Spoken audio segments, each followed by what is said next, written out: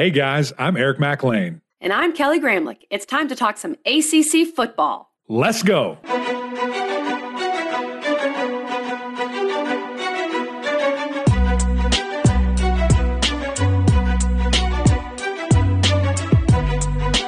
What's up, everybody? Welcome into Gramlich and McLean on a happy Wednesday, as my friend KG would say. We've got a really fun episode here today with our guy, Coach Mark Richt.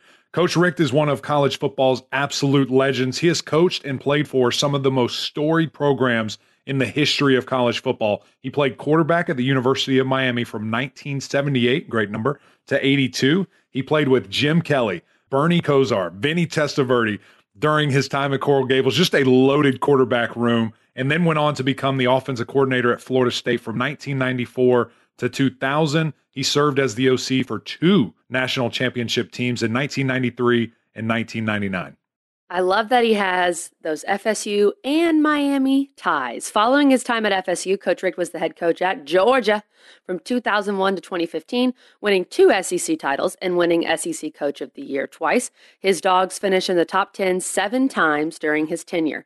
He finished up his coaching career as the head coach at his alma mater, the University of Miami. The Hurricanes won the ACC Coastal in 2017 under Coach Richt's leadership. He is now a member of the ACC Network family, his most prestigious job yet, and you can find him at the desk with Jordan Cornette, EJ Manuel, and Eric McLean every Saturday on The Huddle. Come on, guys, let's get to it with Coach Mark Richt.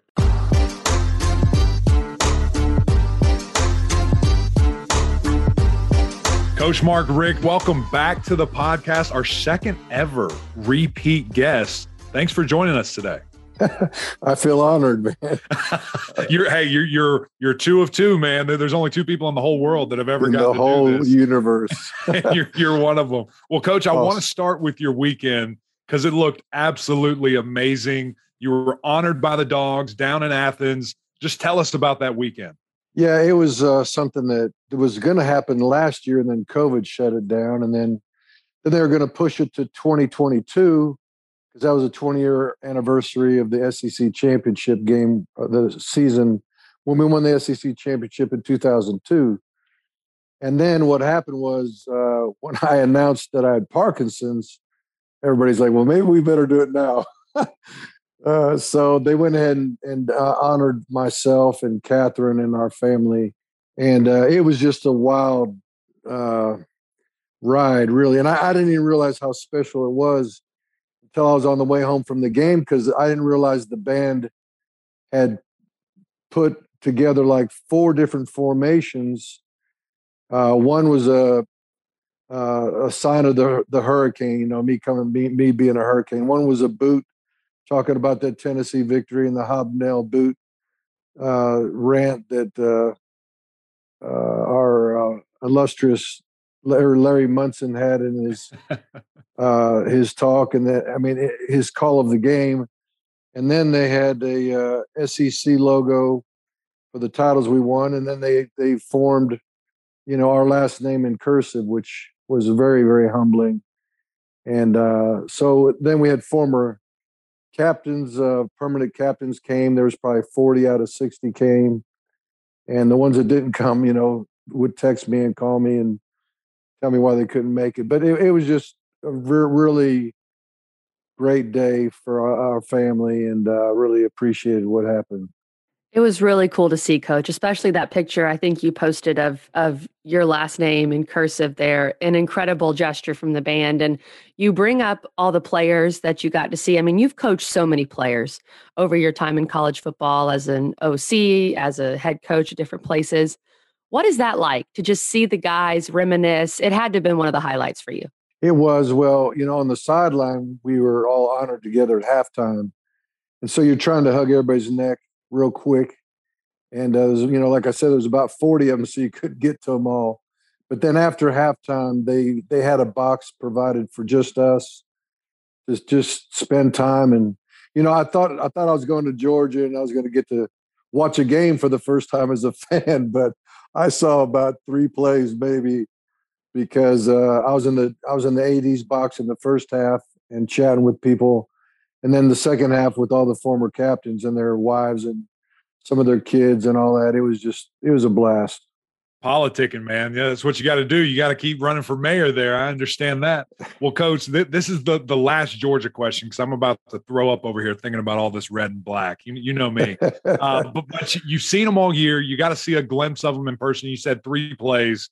I mean, the Dogs just look different this year. They really do. They look like it's them, a big gap, and then everybody else. Are they going to win the national title this year?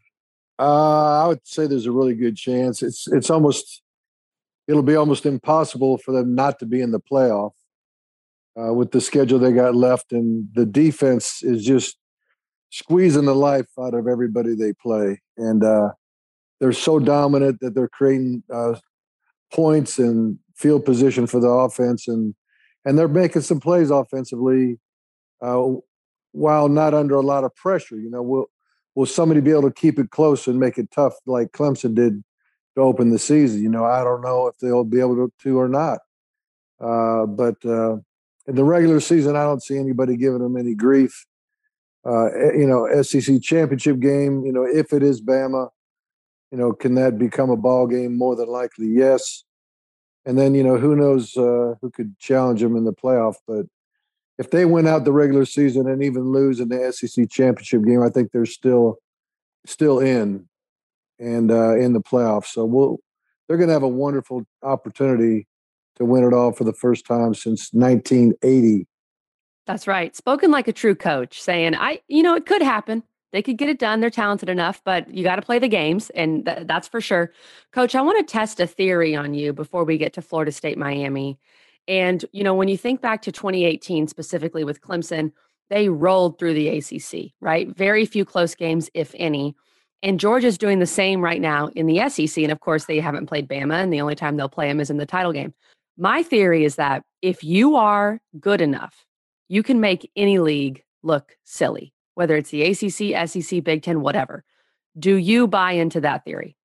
Well, I think it just depends on if there's another team that can challenge you. I mean, there are some years where, like in the SEC, there may be a Bama, a Georgia, LSU. There may be 3 or 4 teams that are really, really good, even Texas A&M possibly. There's a lot of teams that could rise up and be really great football teams and provide a challenge. This particular year in the SEC is a little bit different in that Georgia does look so much better than everyone else. And there's been a year or two where Bama had the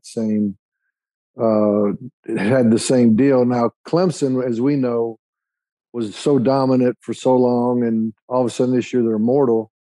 But, back in the day, as we say, Florida State had a run in the ACC. That's right. Where we won 6, 7, 8 in a row. I forgot how many in a row we won, but we were a team that was so dominant. There really wasn't a regular season game that would challenge us, but then we'd play Miami, we would play Florida, and those teams were, that's when those 3 teams were, 3 of the best in the United States, and whoever won those games was going to play for the national championship for about a 10-year period. And but the ACC really doesn't have that right now. There's more parity in the league, but there's nothing on the top end that's going to make it to the playoff. Coach, I love that. Now let's move to this. You bring up this rivalry. You bring up the big 3 in Florida, and specifically looking at Miami, specifically looking at Florida State. You have had a very unique perspective in this game. You've played in it, you have coached in it, and now looking at it this way as a fan and as an analyst, just what makes this game so special? What makes it so unique? Well, part of it is just the guys that are being recruited by all 3 schools. It's a battle royal in recruiting, and a lot of these kids are high school teammates going against each other. Some are playing together on any one of these 3 teams, or the 2 in particular we're talking about, Florida State and Miami. And sometimes they're on the opposite. They're an opponent of each other for the first time in their lives. So I can recall playing a game while I was at Florida State as a coordinator, and somebody thought it was a good idea to play at Miami at high noon, which in September. All right, so we opened the season at Miami, and it's noon game. It is smoking hot. The humidity is unbelievable. Literally everybody, both schools ran out of IVs. They were given IVs at halftime and throughout the game. They were having emergency ambulance vehicles come in and try to bring IVs in. They ran out of water in the stadium. Fans were dropping. I mean, it was nuts. But the guys kept playing. They would play until they literally dropped. That's how much that game meant to them. Oh my Didn't God. matter how hot it was. I mean, I literally had a fourth string tailback playing wide receiver just to finish the game because we ran out of dudes. So it means so much to everybody in that game. And the bragging rights, at one time was deciding who's going to play for the national championship, but still, the fan base, whether you're 1-10 or 10-1, that game is just so crucial for everybody. And I was kind of hoping we'd be in Tallahassee, but we got bigger fish to fry in Winston-Salem this weekend. Coach, the best line of the pod so far. Fans were dropping. I mean, that I could only imagine the humidity that day. And what's interesting is you talk about this series normally, or at least in the past, it was for a national title or, a bid to the Orange Bowl or whatever. This year, both these teams are just trying to be bowl eligible. And Florida State's at a point where they can't lose again. Otherwise, they're going to miss a bowl. I want to start with the Noles here and just ask you specifically. I do think we have seen signs of progress. Of course, if you beat Jacksonville State, you have a much better chance to get to a bowl. But overall, what have you seen from the Seminoles this season in year 2 under Coach Norvell? Well, I'm going to quickly first say something about Miami in that they're playing for more than a bowl. They've actually got a yes, they have a chance. Coastal Chaos. They've got a chance. If Pitt gets beat because they beat Pitt head to head, and then got the other 10. I think NC State's got to lose another game, but so it's possible for Miami to play for something bigger than a bowl. But getting back to Florida State, just to be talking about, I hope we make it to a bowl at Florida State is so crazy for me to even try to put my arms around it because, they've gone so far in the other direction. It's crazy, but I have seen improvement. I mean, we saw them play Notre Dame really good, and we're thinking, well, maybe this team's turned the corner.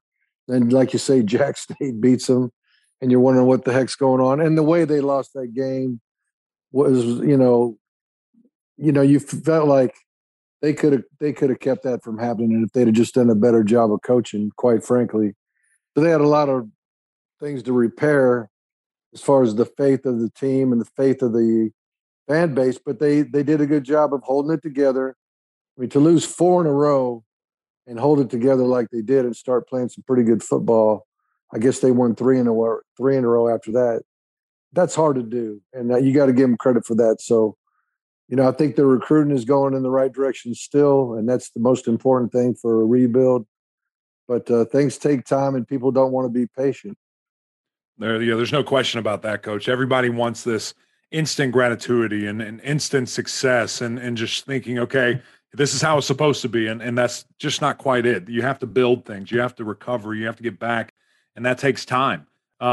Speaking about Miami playing for more than just a bowl game and having a real shot at this Coastal Chaos if the necessary things happen, they have absolutely turned it around. I mean, there was a time that we were all watching Miami and just scratching our heads saying, what is this? What is going on? And then there's this, surgence of quarterback play with Tyler Van Dyke and making a huge difference. But, how the heck were they able to make such a steep turnaround like they have? Right. Well, if you go back and look at it, they played Alabama, who last week was number 2 in the college football poll. They played Michigan State out of the blue for some reason. That's probably me scheduling it. But anyway, and they were number 3 last week. I know they got beat, but so they played the number 2 and number 3 team as of last week's college football, the first college football poll. They lose on a chip shot field goal against Virginia. And then they lose. Who they lose to? Where they threw the pick? North Carolina. North Carolina, and they're driving the field. I think they're inside the 10, maybe inside the 5, where they could at least kick a field goal to tie. They go for a touchdown, and ball gets tipped and intercepted. So they really weren't that far off of a really good record, and so they lost those games as we know. But in the second half of the season, they beat NC State, ranked team. They beat Pitt, ranked team. They win last week in dramatic fashion. So, second half, you could say from the second half on, they may be the best team in the league right now. And again, it's just a tribute to everybody hanging together, not quitting. And then a guy who's brash and bold enough to say, I guarantee it, so to speak, against NC State and back up his words in Tyler Van Dyke. There's the swag that Miami's been looking for and being provided by a young kid that probably doesn't know any better. I don't think there's any question about that. And really just to see his, kind of evolution, coaches, is just coming out party, if you will. I've got to give a ton of credit to Coach Rhett Lashley here as well, from play calling and just opening up that playbook for this young man. Yeah, I think in the beginning they were trying to spoon feed him, and that wasn't doing much good for anybody. And then they kind of got in a desperate situation and said, we got to cut it loose whether we like it or not. And then, Tyler responded in a big way.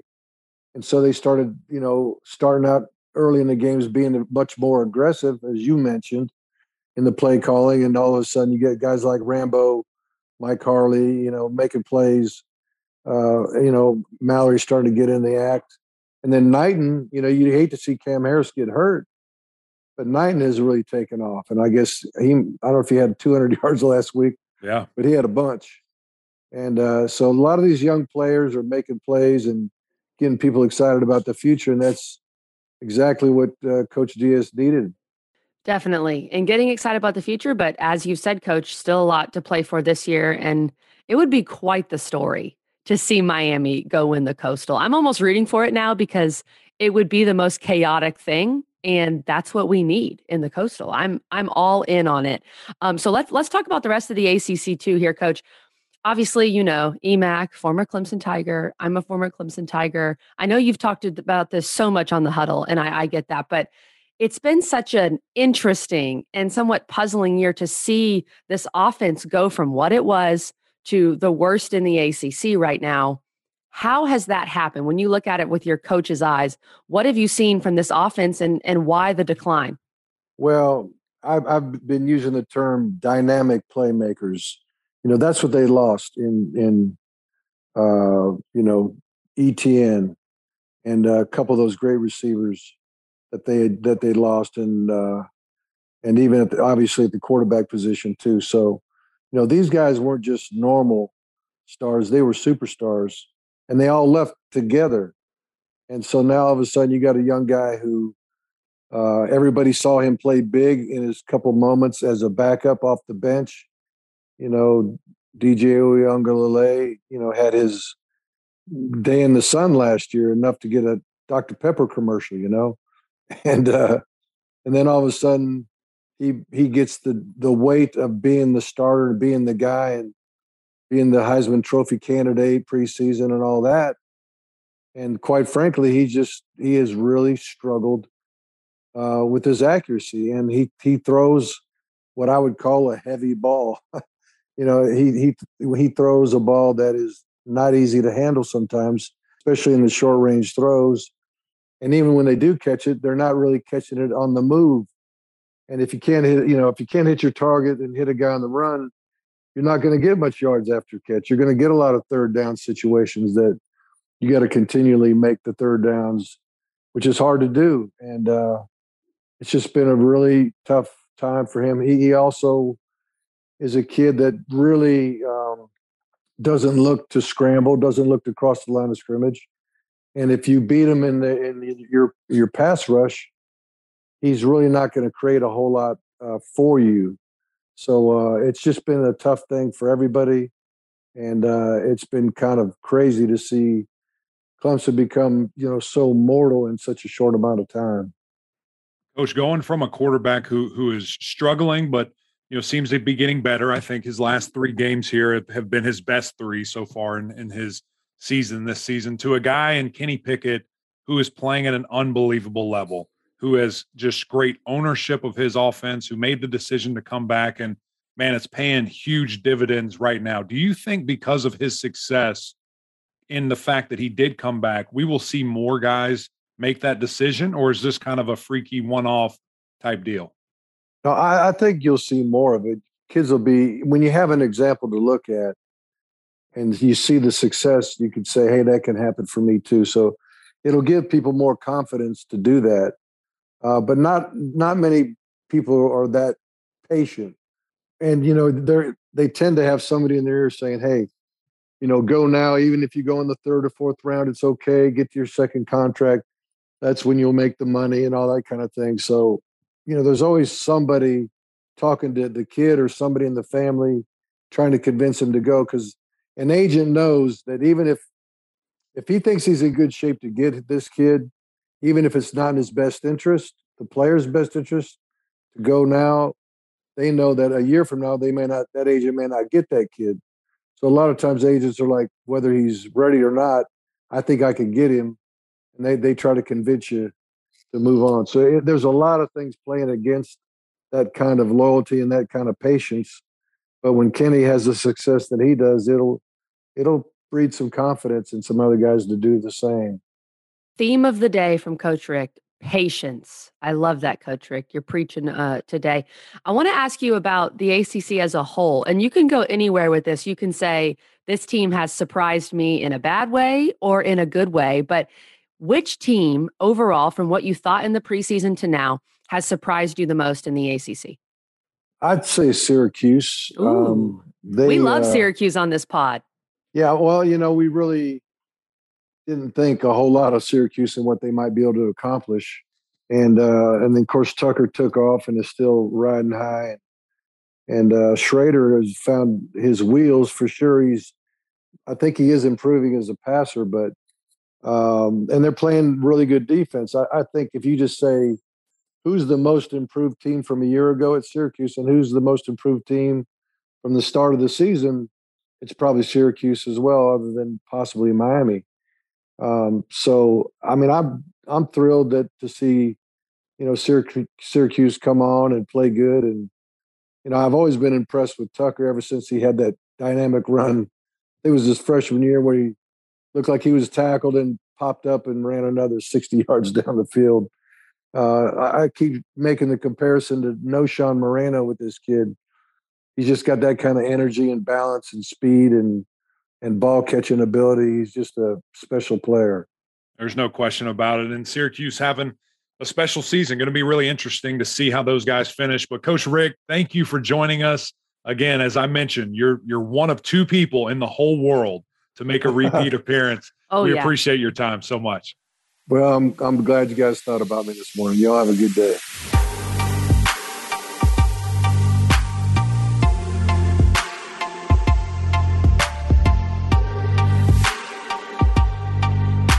Any chance to talk to Coach Mark Richt is a great day. We love talking with him. He's a legend. He's coached at all these great programs. He's been a part of national titles and conference titles and all of that. But really, he's just a great dude and always is willing to give you some of his time. A man of faith, has a great sense of humor. Just love talking with Coach Mark Richt. And I love the love That's right. to Syracuse, because he's on board, because we're a Syracuse homer pod, really.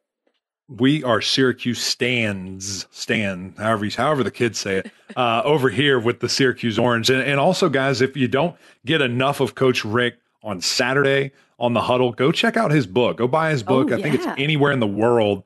It's called Make the Call. Really great book that dives into to pretty much every aspect of his coaching life, even goes into his playing days. But what's so cool for me when I read that book, KG, is that I was reading it like in his voice. Have you ever done that? Have you ever read something in someone else? And so I was it was like I was listening to him tell all these great stories, and just a really, really fun book that any Georgia, Miami, FSU fan, and overall just college football fan, you'll love it. There's some unbelievable stories in there. Totally agree. He needs to do an Audible reading of it. That's what I said. I said, what are we doing? We're just leaving money on the table, Coach. Come on. Yeah, his voice is so unique. I mean, I don't think there's anyone out there that sounds like Coach. So I think that would be perfect. There we go. Totally agree. I think we should get about 10% of that when they decide to do it. Matt could read the foreword. I could read just the acknowledgments at the end, something very small. Mac, before we get out of here today, we have a Thursday game. Let's go. So we are going to preview this game, because if we preview it on Friday, it will be over. Oh, good point. So that would make no sense. Yeah, it's called calendars, Mac. You learn to read one and it will change your life. So let's dive in because this is actually a really big game. North Carolina travels to the Steel City, travels to Pittsburgh. Pittsburgh is a 6.5-point favorite. UNC is just trying to play spoiler. They're just trying to spoil everything for everyone. Their season has not gone as planned, and they're just trying to spoil it. Now, they could finish 8-4, and so they are playing for something, no doubt. And Pittsburgh, of course, is still trying to win the Coastal, as we talked about with Coach. It could be Miami, it could be Pitt, it could be Virginia. It's still very much up in the air. Pitt is a 6.5-point favorite at home. Home team on a short week. I generally will lean towards the home team. UNC is playing really well, though, Mac. What are your initial thoughts on this game? How many points are going to be scored? That's my biggest question. Is this going to be? Think so? Do you think it will be that high scoring? I don't think it's going to be Wake UNC. I don't, because I spoke about that on Packer and Durham earlier this week. I don't know if Pitt's defense will allow that. Now, we did see a shootout against Western Michigan. We did see a bit of a shootout against Tennessee, but I think those guys are a little bit more, and maybe even, I don't know if you call that Miami game a shootout or not. Maybe you do. But so there is potential. I mean, there is potential for this thing to get out of hand and both offenses just really go crazy, but I don't know if we'll get it. I think short week plays a part. I think all the emotion that UNC is experiencing after coming off that huge win against Wake Forest and now turning around and running into another buzzsaw that is, the Pitt Panthers. But, who knows? Maybe they want to play Miami this week and they want to, just ruin these ranked team seasons and get them out of the college football playoff picture, get them out of the college football rankings. So it's going to be interesting to see. I said this last week, but I'm going to say it again here. I said it Monday. I'm going to say it again here. I think this is a really cool kind of unique measuring stick for Kenny Pickett and Sam Howell playing really, big games on Saturday and then a quick turnaround and playing on Thursday, because that's what you have to do at the next level. And so it's going to be really just a fun thing to watch, how prepared these guys are, how dialed in they are. And, just looking at their respective game plans and playbooks, what is that going to look like on the field? So a really unique opportunity for both those young men. No doubt about it. I want to ask you this, Mac. I want to play a game of who would you rather have? Ooh, okay. I like that. Let's do it here. This is completely off the cuff. This is not a would you rather situation. No. Don't hear me. That would be weird. This is a who would you rather have on your team. So I'm going to give you 3 position players, and then you're going to have to choose a defense, which I kind of know which defense you're going with. Let's start at quarterback. All right. Who would you rather have for this Thursday night? Kenny Pickett or Sam Howell? If you look at my preseason rankings, you guys would know there would be no question before this season was played, I would go with Sam Howell. But Kenny Pickett is playing like the best quarterback in all of the country. The ownership of the offense, the physical tools, the way that he's out there executing, the way that he has extended plays and drives with his legs. And I know Sam has done an unbelievable job as well. But just true quarterback, as crazy as it sounds, I'm going with Kenny Pickett. And I think that he gives you the edge in this game. I think that just been there, done that type of guy with just he's never nervous. The moment's never been too big this year. Yeah. And even in their losses, people will come at me, I'm sure, and say, well, they got 2 losses. It was too big then. It wasn't his fault. I promise you that. It wasn't his fault. It wasn't him. And so when you look at that, I'm leaning Kenny Pickett. I agree, especially if the turnover margin comes into play, which I feel like it will on a short week. You got to give Pickett the edge. So, okay, that's a point for Pitt here. Running game. Obviously, UNC's running game is more than Ty Chandler. It's Sam Howell playing fullback as well. But would you rather have Ty Chandler or Israel Abanikanda? Okay, so not running games, but those 2 specifically players. Those 2 players. Okay, I like that question. I'm still going. It would have been UNC either way, so that was kind of silly of me to ask. Correct. I'm going Ty Chandler. I mean, that kid is so explosive. Young man, excuse me. It's really fun to watch him play. The speed, the balance, the vision, just a true overall running back that can do anything for you. And he's great in the special teams. He's great in the passing game. Abanikanda has been as well. He stepped up and, kind of emerged as the running back I thought he would. But Ty Chandler's just a game breaker. He's a guy that, you can just give him an inside handoff and you look up 75 yards later and he's sitting in the end zone. So I think that it's actually a clear-cut winner here. And I'm going with Ty Chandler. Point UNC. All right. Now, this is the question that I'm curious which way you're going to go. Who would you rather have, Josh Downs or Jordan Addison? This one I think is the biggest toss-up, which is crazy to sit here and say that we were just talking about Sam Howell and Kenny Pickett, but to say that this one is a bigger toss-up, I think either guy, whoever you choose, is going to be dominant, but I love Jordan Addison. I really do. And I think that his ability to run the route tree completely, I've never really seen him drop a ball. We saw one miscommunication in his entire career, and it was a big one, and we don't know whose fault it was. Was it Kenny's? Was it his? And that pick against Miami, but that's the only time I've seen him have a bad play. And so I'm going with Jordan Addison. Now, Josh Downs is special. Josh Downs, I think, is a little faster. Josh Downs might have more of a home run type threat, but just a guy that I know I can always rely upon is Jordan Addison. And Josh he's the only show in town, right? He's the only real guy this year that has emerged for UNC. So I think that's why you're seeing these awesome stats, which, he deservedly so. I think we said in a couple of our preseason shows, this guy's not quite there yet, but expect him to be on a first-team All-ACC by the end of it, and he surely will be. But I just historically, what I see from a week-to-week basis, I'm going with Addison. You called Downs on an LACC team, by the way. You had that at the very beginning. This is a very tough one. And I think I would go Addison just because I think he's a little more of a complete player. And he's actually, so Downs has more yards, but Addison's he has 11 touchdown receptions and Josh Downs has 8. And maybe I'm coming off the weight game where I felt like, look, it was all running game really for UNC, but Downs wasn't able to do as much. So we'll see if he's able to get going against Pittsburgh. That's 2 Pitt points. And I lied. I have two more questions. Oh. Because I have to give you some love with the O-line. Okay. Which offensive line unit would you rather have? I don't think this one's even close. I think it's Pittsburgh. I think this one might. Okay. Well, the running back is close. I think Pitt's, but it also includes pass protection. Yeah. Well, I'm just saying. I think when you look at it, okay, the running back was kind of one-sided. I think that the Pitt offensive line is a little one-sided right here too. I'm going with those guys. They played just really well this season. Have protected Kenny. They've been able to run it when they need to run it. They keep that man upright.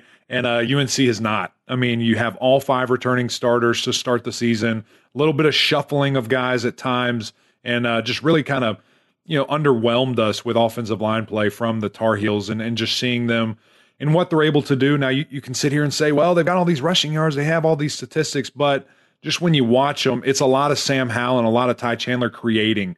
Kind of like Florida State a couple of years ago when we would say, man, Cam Akers is averaging, 10 yards a rush. It wasn't his offensive line, I promise you that. That's not why he was doing it. Right. So I'm going towards Pitt, and like I said, sadly, I don't think it's really close. That's 3 points for Pitt and 1 for North Carolina. And of course, we got to throw a bone to the defense. Which defensive unit would you rather have? Yeah, but both of these teams just super inconsistent in things that they've shown. And we've seen flashes of greatness from both. And, man, just really big-time plays.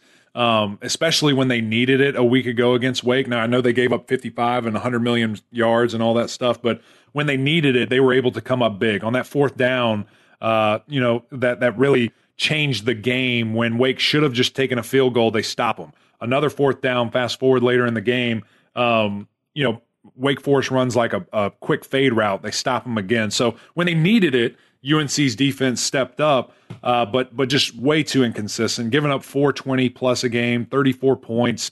That's a lot of points. So I'm going with Pitt here as well. I think that their rush defense has been pretty consistent throughout this, season, and that'll be huge in this game. I think if you can limit UNC running the football, you've got a really good chance here.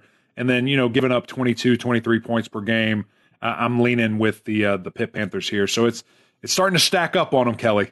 Yeah. In this little exercise, it sure feels like it's leaning towards Pitt. And I think to your point, Mac, a lot of this is going to come down to, this is a weird way to put it, but can you force Sam Howell to be a passer? That's so weird to think about that when you look at what he did last year. But Josh Downs is his main weapon. And the other weapons that he's used this year are his own legs and, of course, Ty Chandler. So I think that's huge. And then, of course, the turnover margin. Whenever it involves Sam Howell and involves North Carolina, if they don't turn it over, they've got a chance. But if they do, they can lose to a Georgia Tech. That's right. And I think what you just said there is going to be really interesting. Can you force him to be a passer? Because what does Pitt do defensively? They go man-to-man.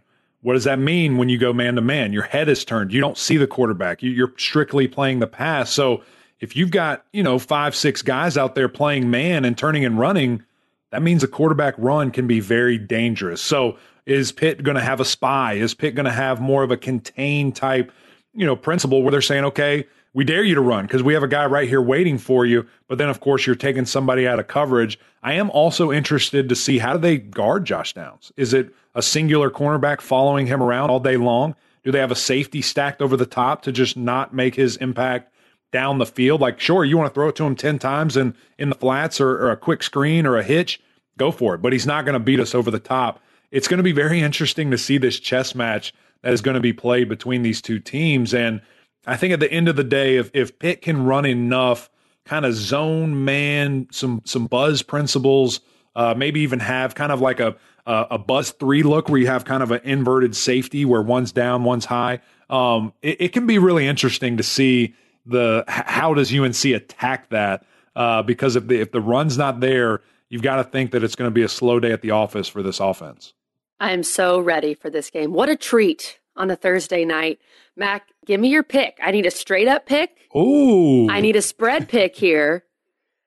If you are where you're leaning, Pitt is a 6.5 point favorite. Keep this in mind. Pitt, they're 7-2 on the year. They're also 7-2 against the spread. So they've been really good all year at covering. It's going to be interesting to see. I'm taking Pitt. I think Pitt covers because I think they win by more than a touchdown. Okay. It's been so fun to become a degenerate and understand all this gambling stuff. But I think I'm going to take the under. I think it might be a little bit of a struggle because it's going to be a little chilly. It's supposed to be a high of 66. When that sun goes down, it's going to be really cold in the Steel City. And I don't know if you know this, but wide receivers do not like to catch passes when it's super cold. So it's going to be interesting. But I'm taking the under, and I'm taking Pitt winning outright and with the points. Are you questioning the toughness of wide receivers, Mac? I sat with Eddie Royal in a studio, and he was freezing cold. I can't imagine what he would look like in the Steel City. Well, his body produces less heat than some of the bigger guys. Less insulation on that young man than me. So exactly. That's why this is a little behind the scenes. Whenever the boys are in the ACC Network studio, you guys are always, you're saying, okay, like we need it to be a little colder in here because we're going to sweat in our suits. Right. When we get in there for ladies' night, we are freezing. Crank it up. Every time. Crank it up. Just put it at 80. A couple years ago, Kelsey wore Uggs and had a blanket with her at all times when we were doing that show. Do you see what y'all do to us? Listen, I mean, you guys need to find the, kind of like seat backs that are like heated, like your car. You have heated seats. Seat warmers. Or just like I said, just crank it up in there. Make it a sweat box. Do whatever you want. I'm with you on this, Mac. I'm taking Pitt. Because Pitt is 7-2 against the spread, I feel like Pitt minus 6.5 is where I would lean, but I would not be shocked if UNC covered here. I think taking the under is the better play in this game. What do you think? Well, I'm gonna give you one more prediction. Give me Sam and Kenny's stat line. I see. Okay, because you're trying to make. You can give me generals. You don't have to say like 357 yards. Like give me what you think. Yeah. But he hasn't really been able to, he doesn't have the gaudy passing yards that Kenny Pickett has this year because he doesn't have as many weapons to pass the ball. I would say, I think Hal ends up just over 200 yards passing, and I think they limit him a little more rushing. This is not Wake's rushing defense. I think he rushes for like 50 or 60 yards. I think Pickett passes for 350.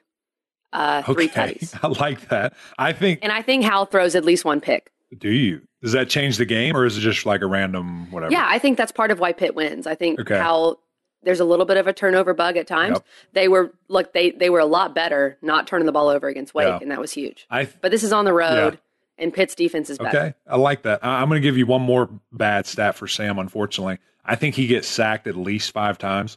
I think that man coverage, and there's going to be somebody waiting kind of in a spy look that he's going to see and be like, oh, I can't just take off and run and try to extend the play and then just not have enough time because those Pitt, headhunters are going to be coming. So I think not that he's going to struggle, but just that he's not going to have the time that he needs. I think 250 right at 300 is a good number for him. I think he has probably, maybe 50 yards running. But just because he has so many sack yards against him, so that's going to limit him there. I think Kenny goes, like you said, 350 plus, maybe even 400, and just continues to build on this case that I'm the best quarterback in the country. I wouldn't be surprised to see him with 3-4 touchdowns. And then if he can do it on his legs, with his legs, that's kind of, just the cherry on top there. So I think it's going to be a struggle for, UNC, but also with this weather, it's going to be interesting to see. But Thursday night action, always fun to watch when you're the only college game in town there. So it'll be a lot of fun. But guys, that's it for this episode. Thank you for listening. If you haven't already, go over to iTunes, follow our podcast, drop us a little 5-star rating, or write us a review. We would greatly appreciate that. But until next time, we'll see y'all.